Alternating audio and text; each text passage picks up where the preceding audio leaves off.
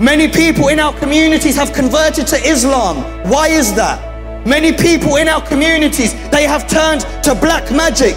Why is that?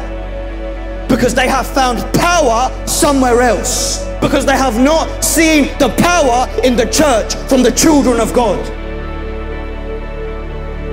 Coming to church once a week is good, it's a blessing. But then going back and living our life like a normal person, worrying about things, panicking about things, going back to sin, living a life in that way is not Jesus. God doesn't just want us to come to church, but He wants to go out in power.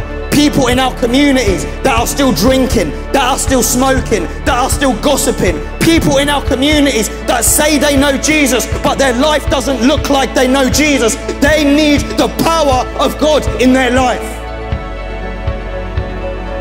He needs to be Lord over our life, Lord over our mind, King over our mind. And we need to be in that place where we are hungry for His Holy Spirit. The Bible is very clear. When the Holy Spirit comes upon you, you will receive power. That word power in the original Greek is dunamis. It's the same word we get dynamite. Explosive power, miraculous power will come upon you when you receive the Holy Spirit.